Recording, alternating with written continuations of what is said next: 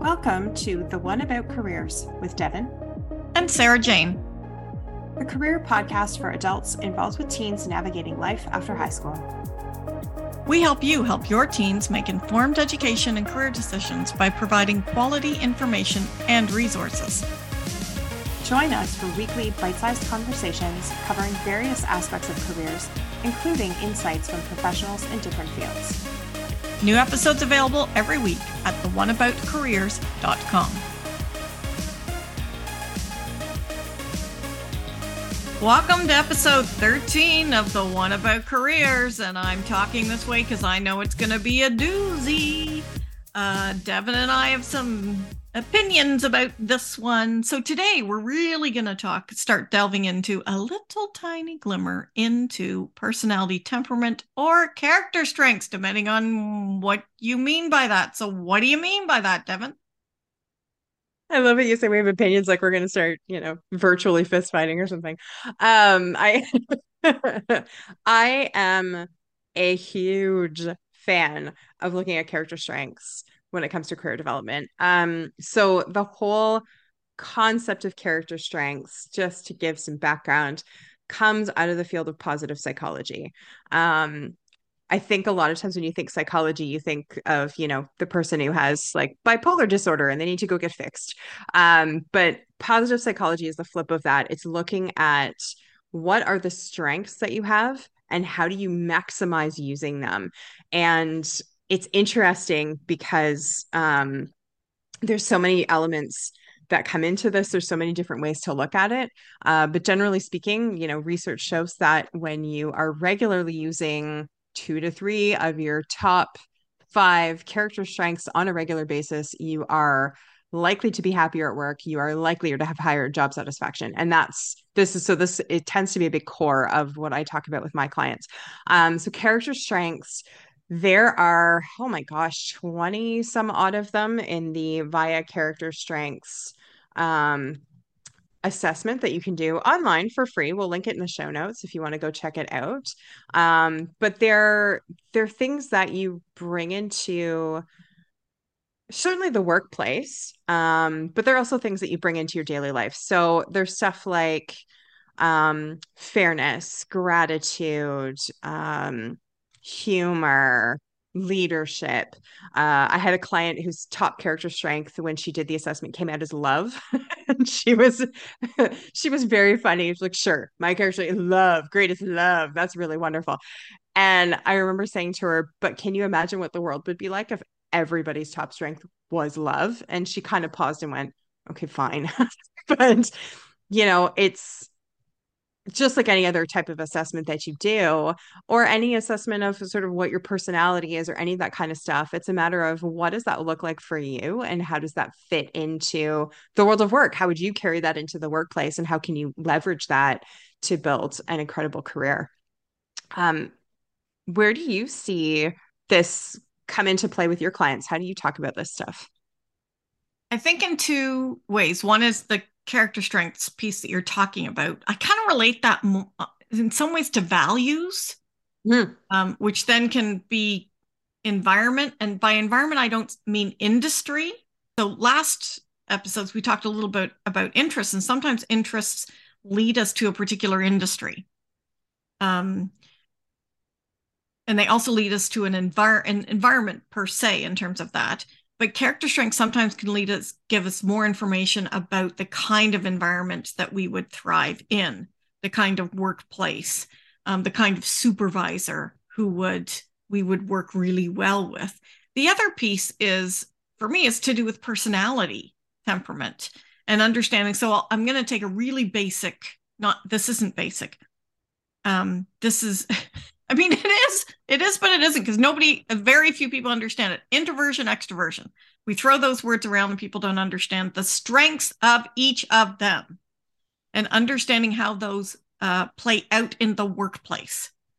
So in a meeting, for instance, making sure that introverts have time to think about whatever it is that the subject matter is. I'm pausing there also because, dramatic effect, to give them the time to also then articulate that and have the extroverts shut the bleep up. I can say that because I'm an extrovert. So it's being mindful about these things. And when I work with clients, part of that is also around, okay, so what parts of the job search itself are they going to be really good at because they're introverted or extroverted? And what parts are they going to suck at? Or what parts do they need to be aware of? Or think about their interviewer and what they're doing. So personality to me really comes into play in terms of the environment and how someone can succeed. Or even a particular environment, which I'll just drop this on you. So one of the personality temperaments I love is something called personality dimensions for those of us who are Canadian, true colors for those of us who are American. And it divides the population into 4 groups or categories. A person can be any one of those 4 categories and still want to be a nurse. How it plays out is the environment. So do they want to go into research?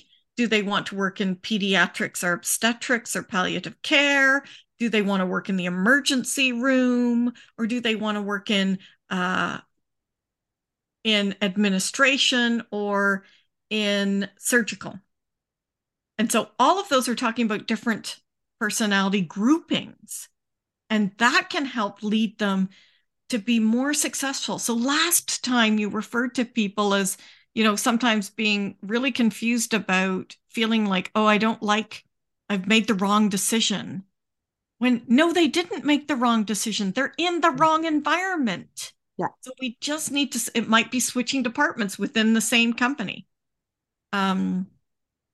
Here's one of the amazing facts, is that from 2022 results of university and college students in Canada, the majority of individuals who graduate want to stay at the same employer for the rest of their life.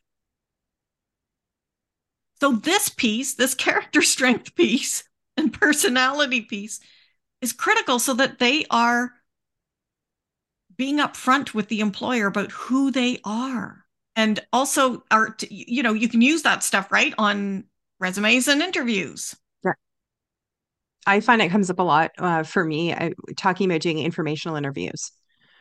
So if I've had people do like the character strengths assessment or any kind of personality assessment, and we talk about that, when we start building a list of, okay, if you are looking at this career and you're talking to somebody who's in it or something related, what are things that you need to know? There are absolutely, there's standard questions you can ask anywhere. But the value of doing an informational interview is finding out stuff that you can't find anywhere else and finding things that are pertinent to you. So if you're somebody who excels at leadership, you are probably not going to want to be in an environment, not necessarily where you don't take a leadership role. To me, leadership is a function, not so much a job title. But if you are talking to somebody and the organization they work for, or something that's really common in the industry they're in, is to just like sit down, shut up, and take your orders, you are not going to work well there. That is not going to work for you. Similarly, one of your top strengths is love. If you are going into environments that are highly competitive, highly critical, you are going suffer. You're not just going to struggle, you're going to suffer. And these are the things that's where it's like, think about those strengths. What are the things that are important to you? And how can you find out ahead of time what sort of information you need to know to make the right decision for you in this environment? And those are things you're not going to find out from necessarily watching YouTube, watching TikTok, just doing a quick Google search. Like, those are one-on-one conversations that you can have.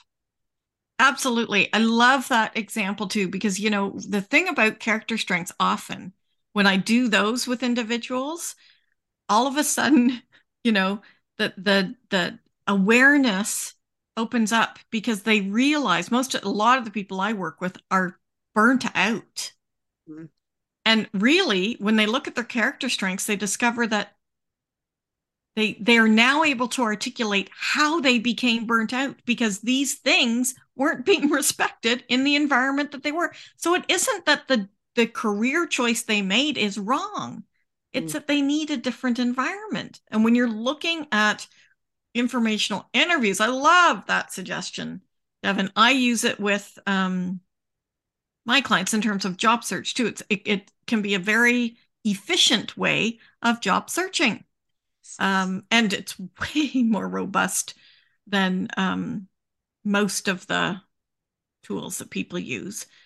So it's a super example.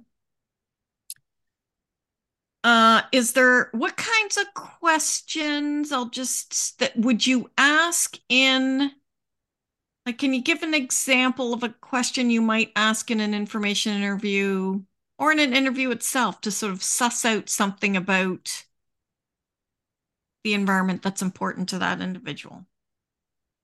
That's a good question. I think let's say one of your top strengths is teamwork. You come out as the person who wants to be in a team, then I think questions you're asking in an informational interview or a job interview, I think questions you're asking are around things like, when a new project comes in, how does the team function around that? What is the process that it goes through? If a new client, let's say you work for a construction company, doesn't matter what your job is. Let's say you work for a construction company and your company's been hired.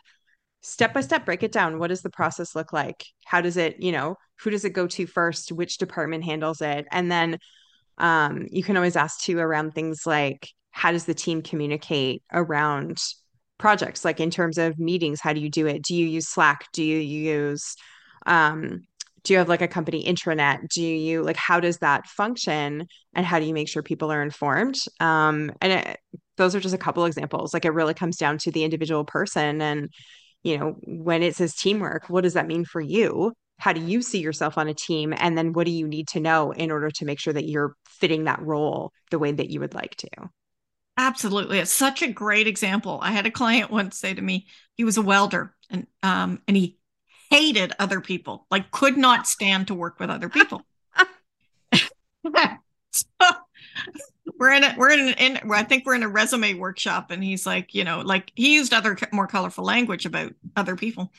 And so I immediately went to, okay, so your strengths are, I asked him a couple of more questions. Like, so if I give you a welding project to do you like see it through from start to finish? Yes. Do you need someone to come and check on you? No. Does it annoy you for someone to come and check on you? Yes. Okay. So you're an independent,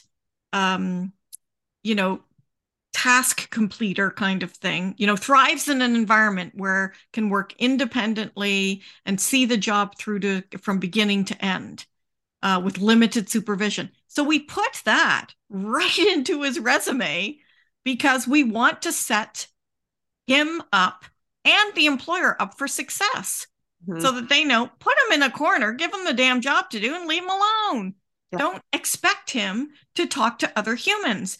And that's where I think sometimes we don't always capitalize on someone's strengths. What are their strengths? And especially in an age where we really value extroversion and we don't necessarily value introversion, there are a good portion of the population who's like, how do I thrive? And so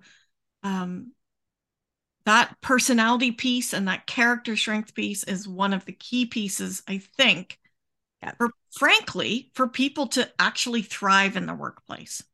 Absolutely. It's funny. It's about a year ago now. I read the book is called 9 Lies About Work. It's by Marcus Buckingham, who I adore. I will praise that guy to the end of the world, and Ashley Goodall. And it literally goes through like what are some of the 9 most common things that we see in the workplace. And I wasn't expecting to like it as much as I did because it was really from like an employer perspective. But one of the lies they talked about was there's this idea that as an employer, part of your job should be to help people develop their weaknesses. You should diversify people's portfolios. You should help them be more well-rounded. And they were like, nope, that's total shit. You should be putting people in situations where they can use what they're good at, put them in their wheelhouse and leave them there. Like that. I was just so excited. I was like, okay, good. Somebody's telling employers the same thing that we're telling potential employees. And that's interesting because it's all they did all their own research. Like that's what came out of their studies that they did. Absolutely. And I read one of his earlier books that was talking about that, and he relates it to, the report card it's seen, and where do we invest our resources as parents, as teachers, as guidance counselors. And the keys, in fact, are to invest them into the areas where they're starting to excel in, so that they can excel more in. And, I can hear parents are all freaking out right now, right? Yeah. No, we all don't have to be perfect or great or amazing or even a B in everything. Yep. Right? There are things we and are the going more to you suck are, at. The more you are, the more confusing it is to make career decisions. Absolutely. So it's okay to suck at some things and to never get better at them. Yep. And there are other things that, yes, we're going to want to spend more energy, invest in that. And so that kind of leads into our next topic. Yes, and this one's a do. What? I feel like at the end of every episode, I'm like, oh, the next one's a you are. This one, oh man, this is a money one. Yeah. This is part of where the money comes from. So stay tuned for next episode of the One About Careers. Thanks for listening to the One About Careers podcast. You can catch up with past episodes at theoneaboutcareers.com. Join us next week for another bite-sized conversation.